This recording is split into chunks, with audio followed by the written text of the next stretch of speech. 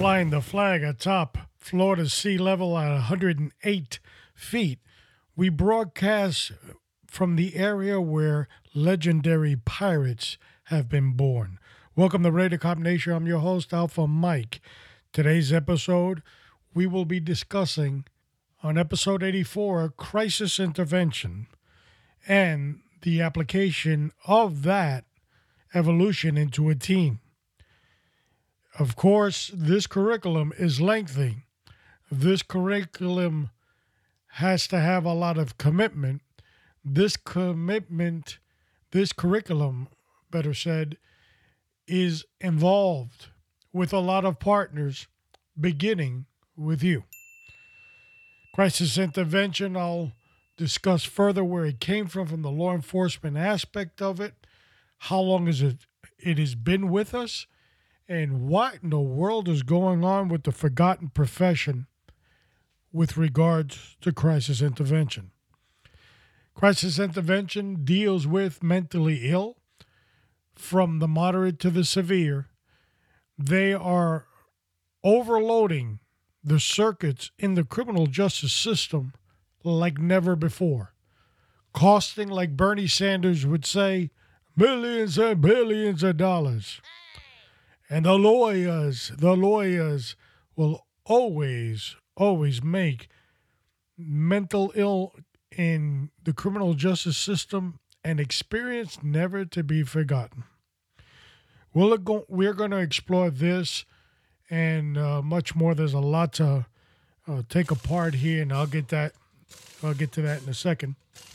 For those that know that I've traveled down to Miami recently, that my dad had surgery. The surgery was very well. He was up in his spirits, and I'll give you a little testimony of that. The surgery was on Thursday. It was a 4-hour surgery that turned into 6. And, we were sitting around, and once we got to that 4-hour mark, we started to become uneased. On the speaker system of the hospital, you would hear every once in a while, stroke alert, room service, stroke alert. And we would all kind of look a little bit crazier. But the surgery went well. Kudos to the surgeon that during the operation had the foresight to have a call placed to us in the family waiting room to tell us about 2 hours into it that the surgery is going well and all is fine. So kudos out to the surgeon for that. Our 6-hour ordeal ended. We were told that he was in recovery, then to go to intensive care. Of course, when we saw him, he was full of tubes and wires and gadgets. And he was out of it as well, of course, coming out of a major surgery like that. So the surgeon had told us, there's no need for you to stay here. I mean, you guys are more than welcome. But because he's going to be in that recovery and intensive care facility, it's going to be hard. You're only going to be allowed one visitor, 30 minutes apiece, and all that stuff. And technically, we would be in the way. The surgeon was right. We all agreed that we would leave for them to attend to him, and we would come back the next day. Well, the next day, we're sitting around the living room, and we're trying to guess what time we should get there so we're not in the way and so forth, when the phone rings. And as I pick up the phone, lo and behold, there he is. And he tells me, hey, what time you coming? And shoot me my phone so I can see my messages. Yep. So surgery went well. Of course, he's 85 years old. A lot of pain, a lot of issues that we still have to work out. He will be in the medical facility, hospital / wherever else he's going for the next three weeks or so. And then, of course, the remainder of the recovery, up to 8 to 3 months, will be at home. So it's going to be a long process, but surgery was done. For those, I took the opportunity to reach out to those that I know were in prayer with me and for me and my father. And so I sent them out a message that same day. And I thank everybody profusely for keeping us in those prayers. How do you get in touch with us? Well, you dial simple on your browser, RaiderCopNation.com. We pop up, you scroll it all the way down to the bottom. The social icons pop up, which is Facebook, iTunes, Instagram, and all that other good stuff. And of course, on RaiderCopNation.com, we have Test Everything 1521. 15 minutes or less of God's powerful word for you every Monday, AWOL Monday.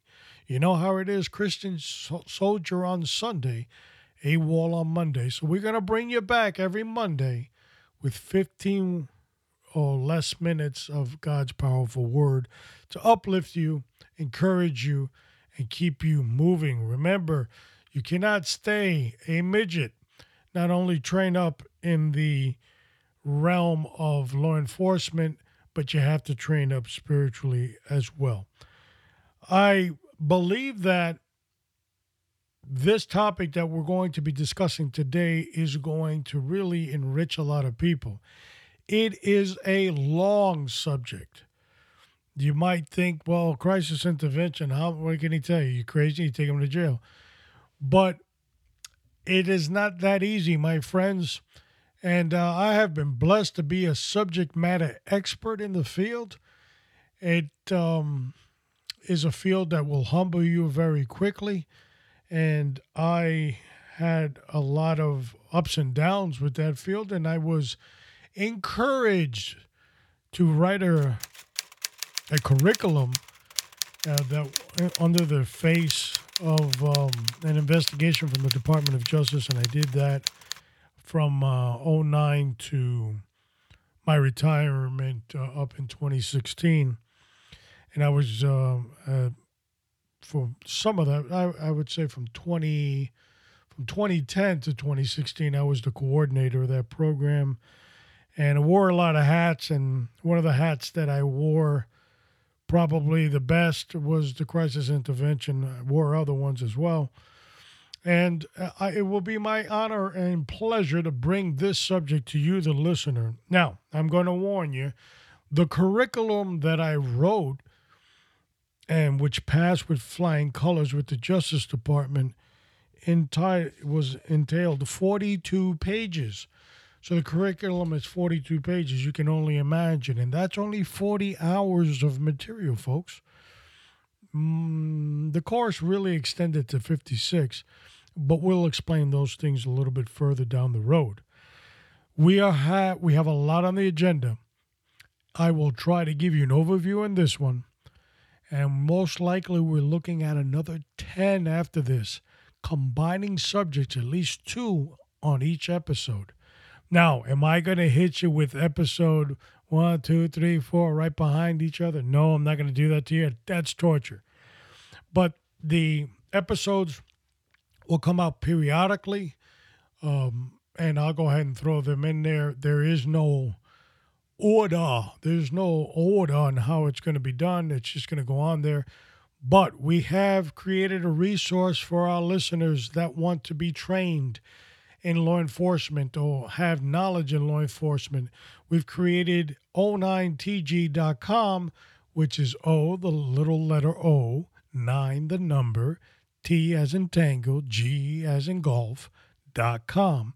There you can go, hit the section that says training, and when it downloads, you will see every episode that we've ever done on Raider Cop Nation that deals with training.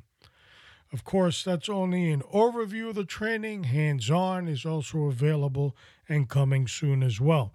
And also we're going to kind of add and paste and stick and all that other stuff, YouTube sometime in there also.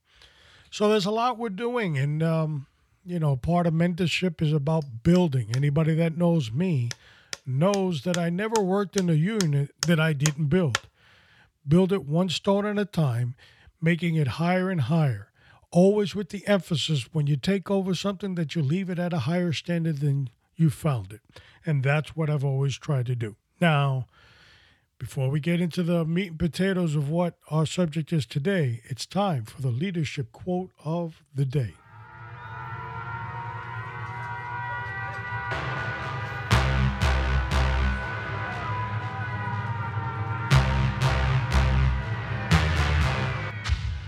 This week's leadership quote comes from us, from the good people at General Electric. And if you remember, they bring good things to life. But that's not the quote.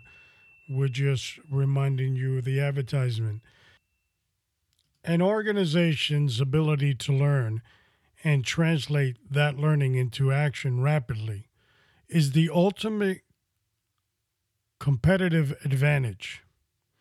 An organization's ability to learn and translate that learning into action rapidly is the ultimate competitive advantage. From Jack Welch, former CEO of General Electric, which, of course, remember, brings good things to life. So, I want to remind you, don't forget, AWOL Monday. It's every Monday. It's only 15 minutes, guys. You know, you can lift up and walk. Crisis intervention, it is a long subject. This will take, at a minimum, we are looking at 10 episodes. It might be a little bit more. It might, we'll hit or miss, but 42 pages of a curriculum, my friends, you're going to learn, and you're going to learn something today. So without any further it is time to bring in the main event.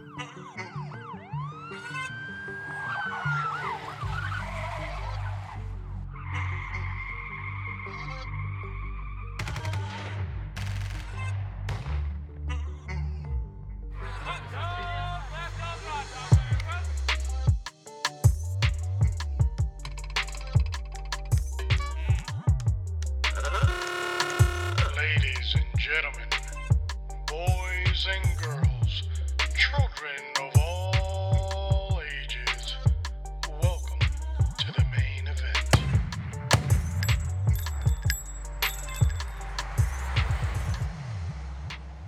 Crisis intervention, or CIT as it's known in law enforcement circles, started in 1988 in the city of Memphis, Tennessee.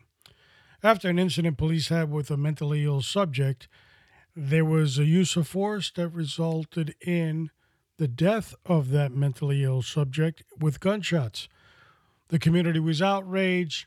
They wanted a better answer to the issue with mental illness in the community. So they really forced upon the chief of police to come up with better training for officers. Well, they obliged, and they partnered up with some mental health groups like NAMI, National Alliance for Mental Illness, and they created the CIT pilot program. It started to become more and more successful, and today, I would say a very, very, very large number of agencies in the country have a CIT program. But the CIT program, in my opinion, fell short. It is 31 years old, and it is basically on life support. It's pretty much the same consistent training that they taught from the beginning. But you see, society evolves, things evolve, but the program hasn't. Now, I know that there's those experts out there who say, this guy doesn't know anything. This guy's running his mouth, like Howard Cosell used to say. But I can assure you, I do know what I'm talking about. Social networking in this new environment of CIT is a must for those outside in the street. But I don't believe it's been placed into the curriculum. And some other things. It fell short when it was first created as well. They wanted officers to be more personable when they speak to the mental ill patient, getting closer, less threatening, so that the subject feels a lot more comfortable. Hogwash, it wasn't going to work in law enforcement terms. That, my friends, was against the training that they received in the academy. but we had to blend them together. And of course, they did. But the liberals wanted something more snowflakey, but they never got what they wanted. The CIT program officers did diffuse a lot of situations where some mentally ill folks would have ended up in jail. There was a little flexibility in law enforcement that they could now take them to a crisis center or a hospital of some sorts, and what we call here in Florida, Baker Act, leave you in there involuntary for 72 hours. And it gave them a little more flexibility. Although that law, though, those laws were on the books, they could have used, but police are very slow in thinking out of the box. So CIT brought this whole new adventure. But see, the premise, there's a premise in everything that we do in law enforcement, and this is no different. The premise of the officer on duty was, how fast can I drive to wherever I'm supposed to go and drop this individual off wherever? And that is the premise. There's another thing that a lot of these administrators fail to realize. They come up with these terms. The officer will stay on scene as long as it's necessary. He'll have to do what he has to do. While the officer's saying, as soon as I have the opportunity to get rid of this goof, I will. That's reality, folks. And we're not sugarcoating anything. So CIT and law enforcement, slow to evolve, slow to change, 31 years old, kind of doing the same thing in and out. Now, people that are mentally ill and get in trouble with the law a whole lot kind of already know the policy and the procedures better than the officers that just started. So they already know the pat on the back, the pamphlet, and where they're going. That in itself presents a security issue. That's why the industry has to evolve. But I want to talk about today, specifically, the forgotten profession of corrections. Because you see, this is the system that can't say no. You can't drop them off. Now, police have been experts in Uber and Lyft. They will get you to your destination in two bats of an eye, drop you off at jail better than any Uber or Lyft driver in the country. They're professionals at it. And they dump them in the system. They can't say no. The jail. You can't just brush them off at the jail. Let's drop them off at Parks and Recreation and say, hey, you hold them for a couple of weeks. So they are the last post in the criminal justice system. Even when they go back and forth to court, which they'll probably go 3 times as longer than anybody else, and they get sentenced, they may go to prison. Well, they'll stay there for probably 3 times longer than anybody else also. Not to mention the health care cost, because anything health related in this country today is big bucks. And mentally ill is also right there with the biggest of them. They will charge you an arm and a leg. Having a psychiatrist on staff means a lot. The industry standard is for every one psychiatrist, that should be about 100 prisoners or inmates. But when you have thousands in your system, the going rate, folks, for a psychiatrist is not $15 an hour, like Bernie would say. So this presents a problem, not only to mention the cost of salary, but the cost of medication. Whopping zeros all over the place and no relief in sight. So you wonder, how does the profession that has been forgotten in law enforcement handle this, the system that can't say no? Well, I'll answer that.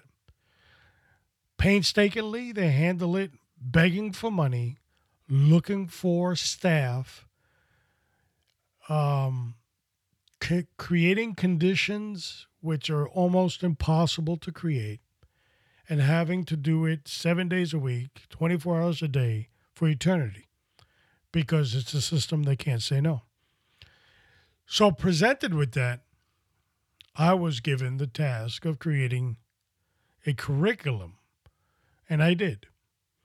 Now, I took what the law enforcement boys had on their side, and I looked at it and looked at it and looked at it, and then I crumpled up the paper and threw it in a wastebasket because it wasn't going to fit into what I had to do. So we proceeded to go and start from scratch. Now, when I got on board in '09, I wasn't the coordinator. I was just one of the instructors. The coordinator that was there had 8 hours on the books and did the best he could and what he had. I was fortunate after he left, I took over, that the department now was in hot water with the Department of Justice. The flames were actually reaching their backside, and they were in full panic mode when they gave me the helm and said, do something. So I created 40 and 16, which is 56 if you're slow in math, of curriculum to certify officers in this event. Hundreds and hundreds were trained for hundreds and hundreds of hours. There also had to be a component not only to receive the training, you know how it is, a certificate that you were there. We weren't going to have that. You had to pass the course. And most importantly, you had to show readiness, that you can actually do what you were trained to do. But the snowflakes on the top were little resistant to this. What? They just can't get a certificate of participation? They didn't like that. So there was some, backroom chatter and so forth, making sure that everybody passed. But some didn't. So they were removed from their positions. They lost 5% of income. Oh, well, sucks to be them. We got to keep it moving. That's not my problem. If you raise your hand to do something, make sure you can do it. I'd hate to have a firefighter that couldn't pick up a hose. So therefore, I had the responsibility of making sure that they could do the job. As such, we went into this back and forth with the Justice Department, and we were successful in getting their approval, the Justice Department, the big brother, the watching eye, and the Bob Mueller profit wheel. And we were fortunate enough to get the wink and the nod that we did a good job, that our system could be used as a pilot for the rest of the country. Big honor, big pledge. I got a little sticky or something so I could hang up on my trophy wall, and I moved on. Simple as that. A lot of people have told me, well, why didn't you make money doing this? You can be a consultant. You can do a lot of things. You can be a contender. Don't just sit there. But I said, are you crazy? I'm freaking retired. I'm not going to do any of this. But the knowledge, my friends, the knowledge is in the noggin. It's in the brain. Don't be hoodwinked. It doesn't go away. It grows. And I know more than a lot of other people know on the industry. And today I'm going to start teaching you the back door, how things really work, and how idiotic some of our administrators around the country, of course, can screw things up in a heartbeat. So let's come up with some facts. Let's look at some numbers. Now, part of the curriculum and how we teach it is you've got to know your history so you can go to the future. Need to know where you came from so you know where you're going to go. And that goes for law enforcement as it does for the forgotten profession, corrections. If I know that the community has been complaining about mentally ill and there's been no relief in sight for years, then I'm going to put some pressure on the local police department to, hey, you need to do something, change some training, or, get something going. And then I'm going to evaluate that with data. And the data is going to make me look good, and that's important. Now, they need to go somewhere, and we discussed that. They don't go to parks and recreation. They have to go to the nearest facility. And, of course, law enforcement, they will Uber and lift you there as fast as humanly possible. And now the system they can't say no has to absorb you forever and ever and ever. It's a revolving door. You will go in and out, in and out, in and out. You will stay there 3 times longer than the regular inmate that just did, whatever felony crime. Okay, he ain't out, he goes. But the crazy guy gets to stay a little longer. Well, what was his mentality, his mindset at the time of the crime? We need to find out. So we hire the high-priced psychiatrist on the wheel at the courtroom, and they need to go do an evaluation to see if he was really psychotic at the time of the crime. Folks, this will take months, years. The gravy train has started. The choo-choo has left the station, and a whole lot of people will make a lot of money. This is better than the Brinks job. And the profession that can't say no absorbs it all. Well, you go from one inmate that's crazy to thousands. Ask the Los Angeles Sheriff's Department. They have so much. They've been criticized for so long. I think Moses was actually wearing shorts when they first got into trouble with the Department of Justice. It's something that just won't go away. You need to make reform changes, and you need to get out of the spotlight.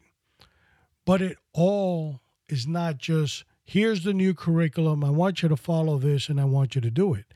No, you have to change the mindset of the ones doing it. Another area where leadership fails. Because a lot of the leadership, especially where I came from, they had never been experienced in working with mentally ill. No, as fast as their little feet would take them out of there, they would run.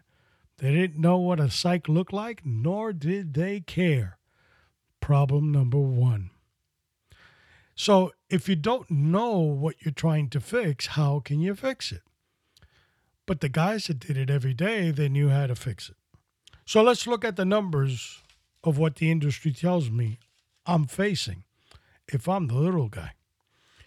Well, the Treatment Advocacy Center, wherever they are, they say through the Department of Justice that 356,000 mentally ill inmates in America are in jails and prisons.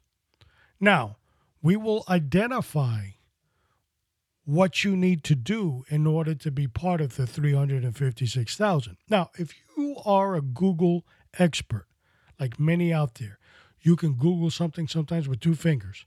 That's how fast you are. You will see some astronomical numbers like 700 and 800,000 mentally ill inmates in prison systems in America.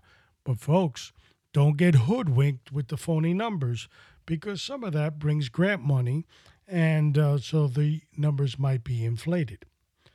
So these numbers are more realistic because these are inmates, and you have to have a set standard of what is an inmate or prisoner. You have to identify them. Is it when the cop puts the handcuffs on me? When do I become an inmate or a prisoner? And the 356,000 identifies that. We will discuss that a little further down the road. 2 million people with mental illness are booked yearly. That's a whole lot of folks. Now, what happens to them in the shuffle? Well, some of their cases are thrown out because it's trespassing, loitering, and stuff like that. Some of them pay fines if they have the money, and some of them are just absorbed by the system where, it's just him again. And they just get another case and it gets dropped in the endless cycle. And, of course, some of them pay bond their family. Oh, my God, crazy Jimmy got arrested. And they'll do whatever they have to do to get him out. 83% of jail inmates have no access to treatment. Now, don't be scared and hoodwinked by the number 83. Sounds to me like that might be a Bernie Sanders conspiracy. But those numbers are a little high, especially with the language. Access to treatment. Well, inmates don't have access to anything. They only receive what you give them. So treatment could be from an aspirin to a pat on the back and a hug saying, tomorrow will be better, you'll see. So what the hell is treatment? So I don't like that statistic because it's vague, narrow, and it tells me that a politician created it. 26% have severe or serious mental illness. And we'll discuss what that is in a few. 10% come out of jails, 14% come out of prisons with serious psychological needs and disorders. After, get this, they developed this after 30 days that they've been there. Now, of course, some people actually came in crazy before, but the system has to absorb them for 30 days to get them part of the 356,000 count. See how that works? So in order to be a prisoner or an inmate, you have to do a little stay of about 30 days. Then you're eligible for treatment, this, grant money. Oh, I'm sorry, I didn't mean to say grant money out loud. Now let's go back. Memory lane. Remember history. Don't know, if I don't know my history, I don't know where I'm going. 1959, 559,000 mentally ill were housed in state mental hospitals. Well, what happened? Where the hell are the mental hospitals? Why don't we just bring them there? I'm getting to that in a minute. That statistic comes from the National Institute of Corrections. In 1970, not only the U.S. and our good liberals here, but the world was doing a deinstitutionalized program. They didn't like the way the mentally ill were being treated. Now, if you look at the 20s, 30s, 40s, 50s, there were horror movies for mentally ill. Geraldo Rivera, the journalist, he did a documentary about Willowbrook back in the 70s. And basically, just to give you a little rundown on that, and I'll post it on the show notes, a video of it. He snuck into this mental institution in New York called Willowbrook. And, of course, he had inside somebody helping him. And it's a good thing he did. Went in there and he filmed the atrocity and the conditions that these people were looking at, living in, and the world they were looking at it. He exposed it to everybody. The outcry was enormous, especially in New York. And so reform was on the horizon. We ran into a little law on June 26, 1975.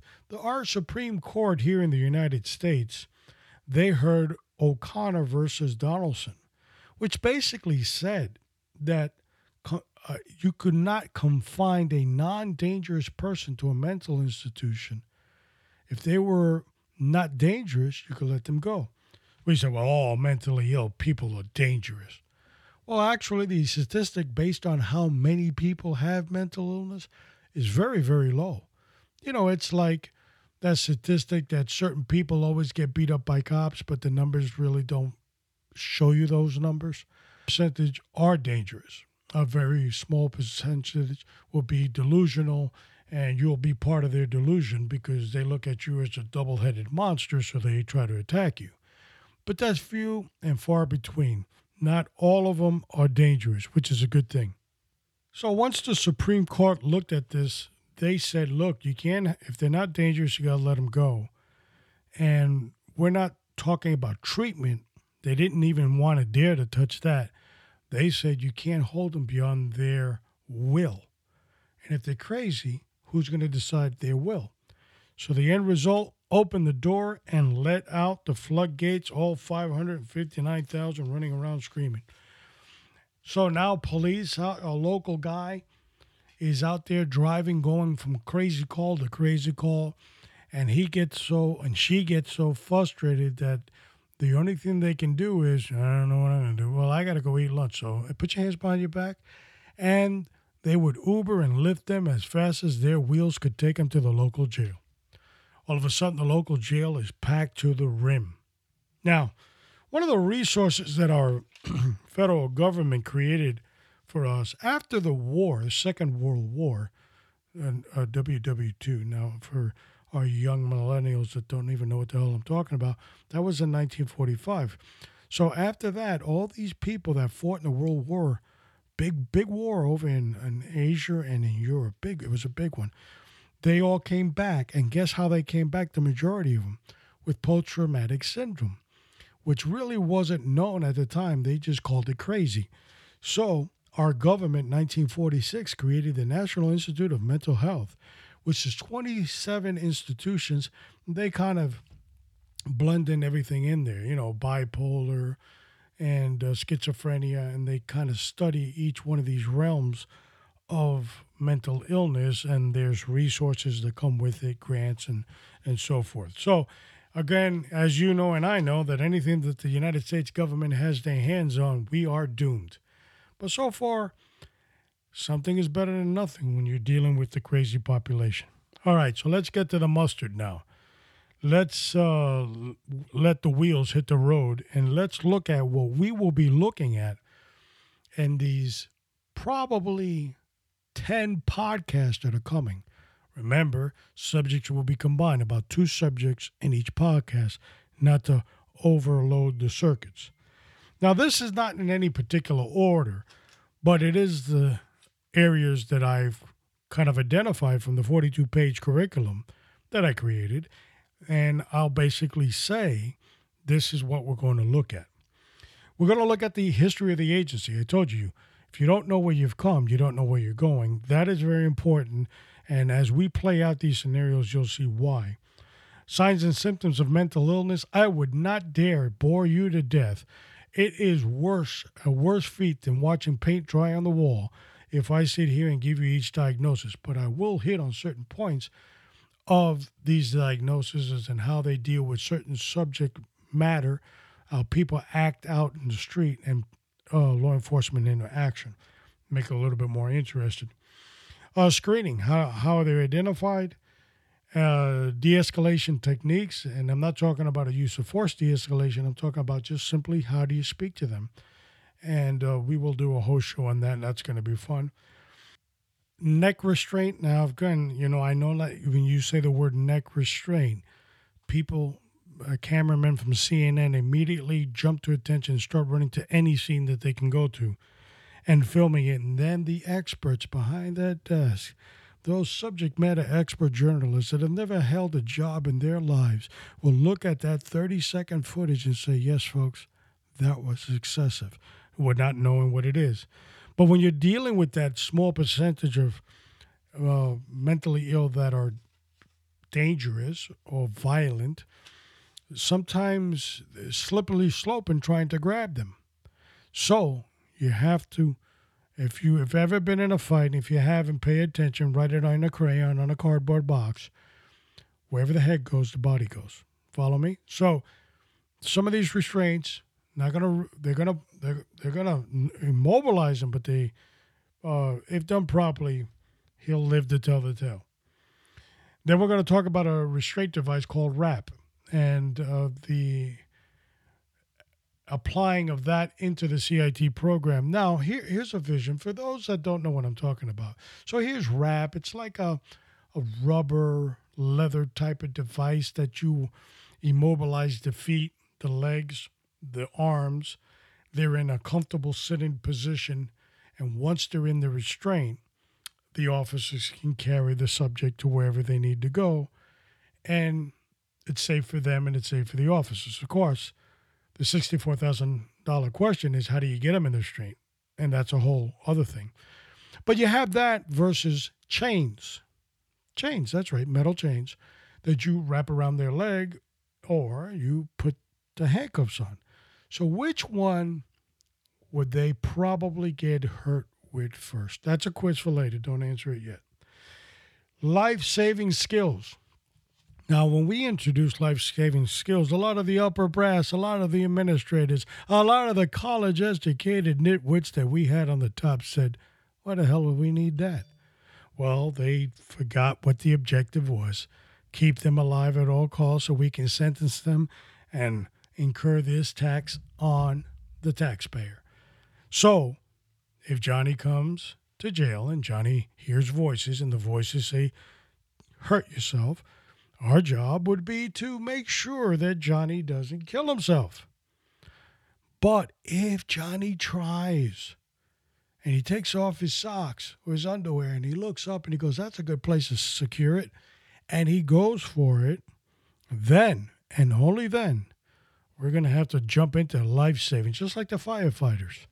because our job is to keep that man or woman alive with a heartbeat so we can sentence them and screw them real good. You're not going to go out that easy, buddy.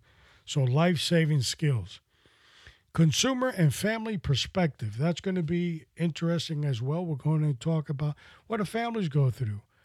They're lost. They don't know what to do. They're presented with this problem. They're overwhelmed. Tragedies have happened. They've been let down by the system over and over again.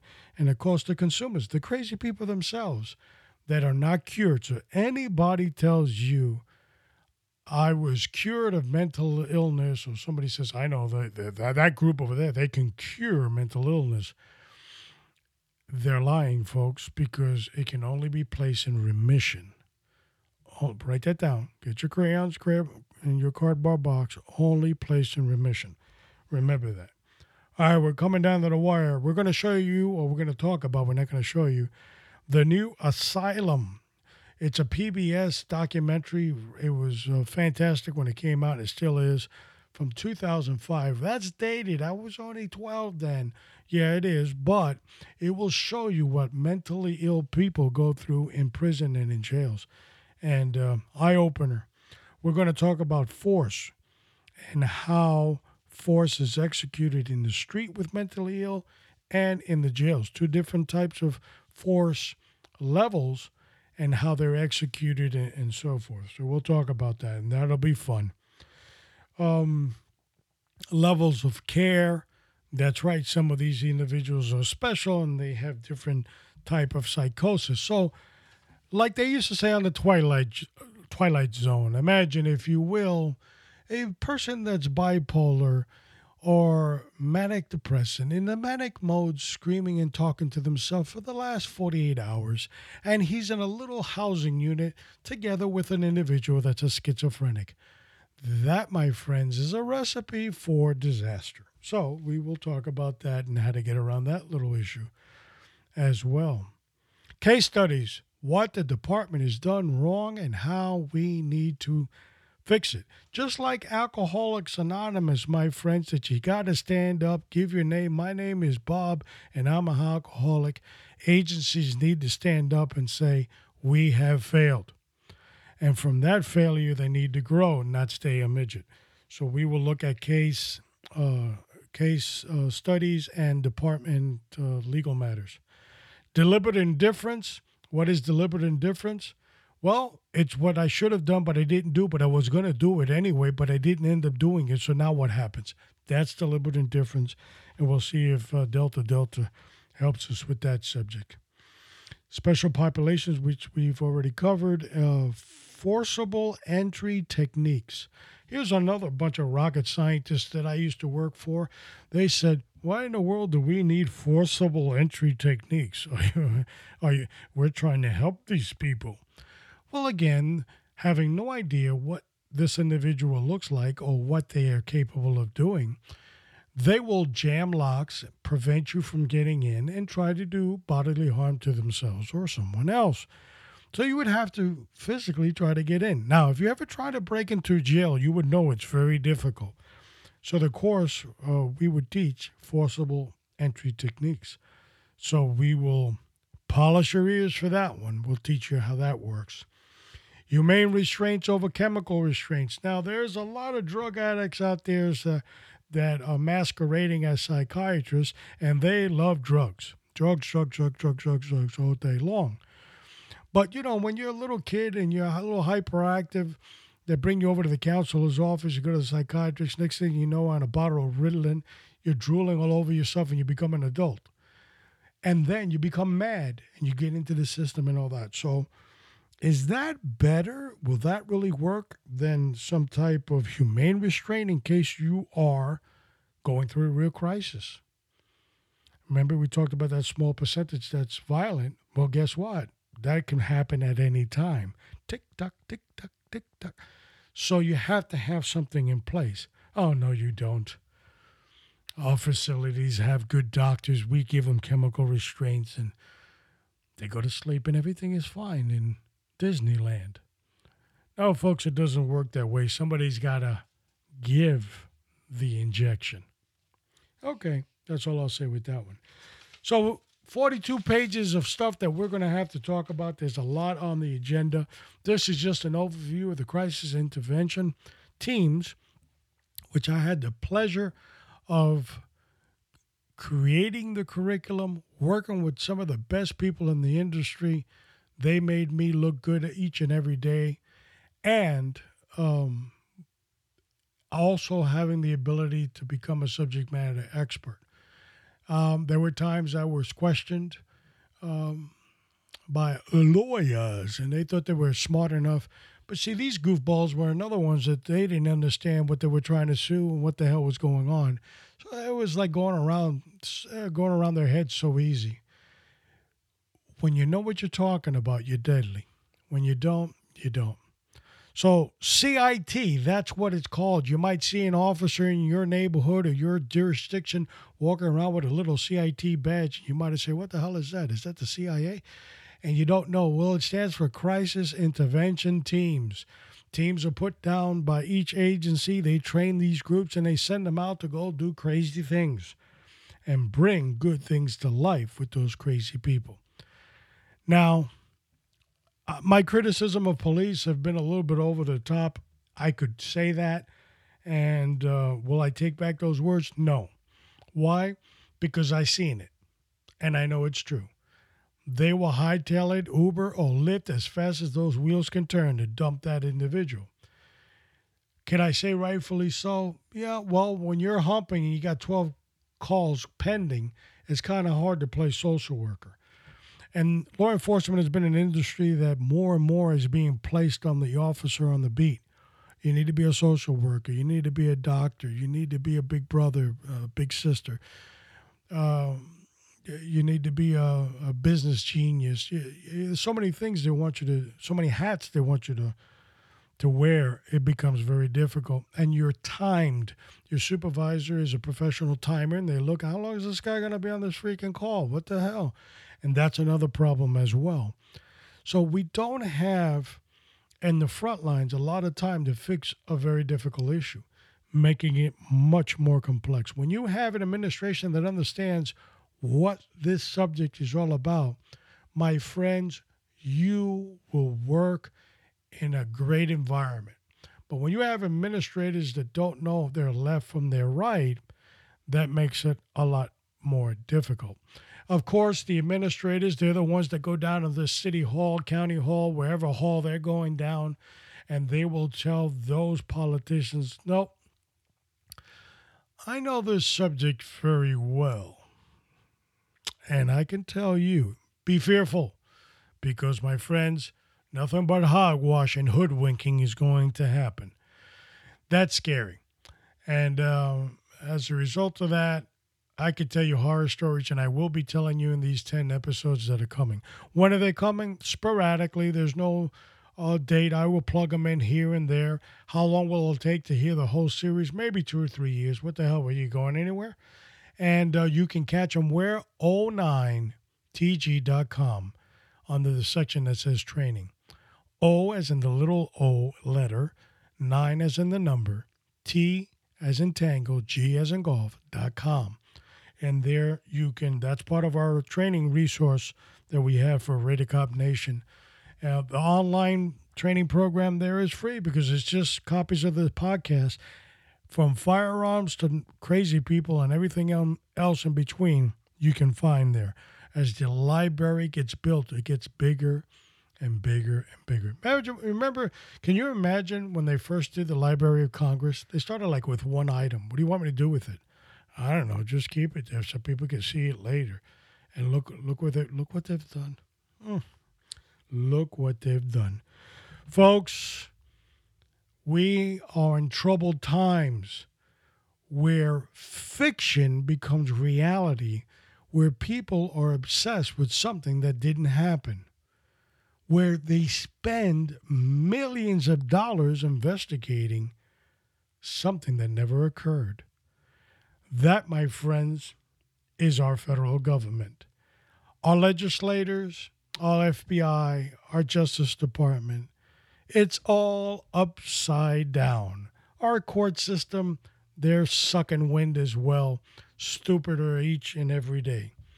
looking at stuff that they had no business looking at because there's nothing to look at, making up stories as they go along. If you're in law enforcement, if you were in law enforcement, if you know anybody that has ever done law enforcement, ask them. And when you get a warrant and you stand in front of the judge, what do you got to do? You lift up your hand, swear to tell the truth that the warrant's accurate and stuff. Yeah. What if you're lying? Right. But apparently, in this case, nothing happens and nothing will happen. So, I don't know. I thought I'd just get that out there because, that's the talk of the day. It's on CNN 42 hours of a day. All they talk about is collusion, tax records. There's a freaking crime. I'm telling you, it's in there. Can you imagine if these morons were cops? Folks, it's been my honor and my pleasure to be your host on Raider Cop Nation. You can always look us up at RaiderCopNation.com. Our next series, we will introduce from the forgotten profession, Delta, my good friend. This guy is top notch, and I am eager to have him come on. We've been having a little schedule issues because this man works. And so I work on their schedule. My superheroes come first. And he will be coming on with an introduction program for him. And then the next episode after that, we'll talk about the academy where he was an instructor and a very good one. We will talk about the hit or misses of those academy days. Now, don't forget to pray for yourself. It's very important. Don't forget to pray for your family. Don't forget to pray for your community. Especially don't forget to pray for the law enforcement agencies that serve you. And always keep in prayer the United States of America. This is Alpha Mike, signing out. And guide her through the night with a light from above. From the mountains to the prairies to the oceans white with foam. God bless America, my home, sweet.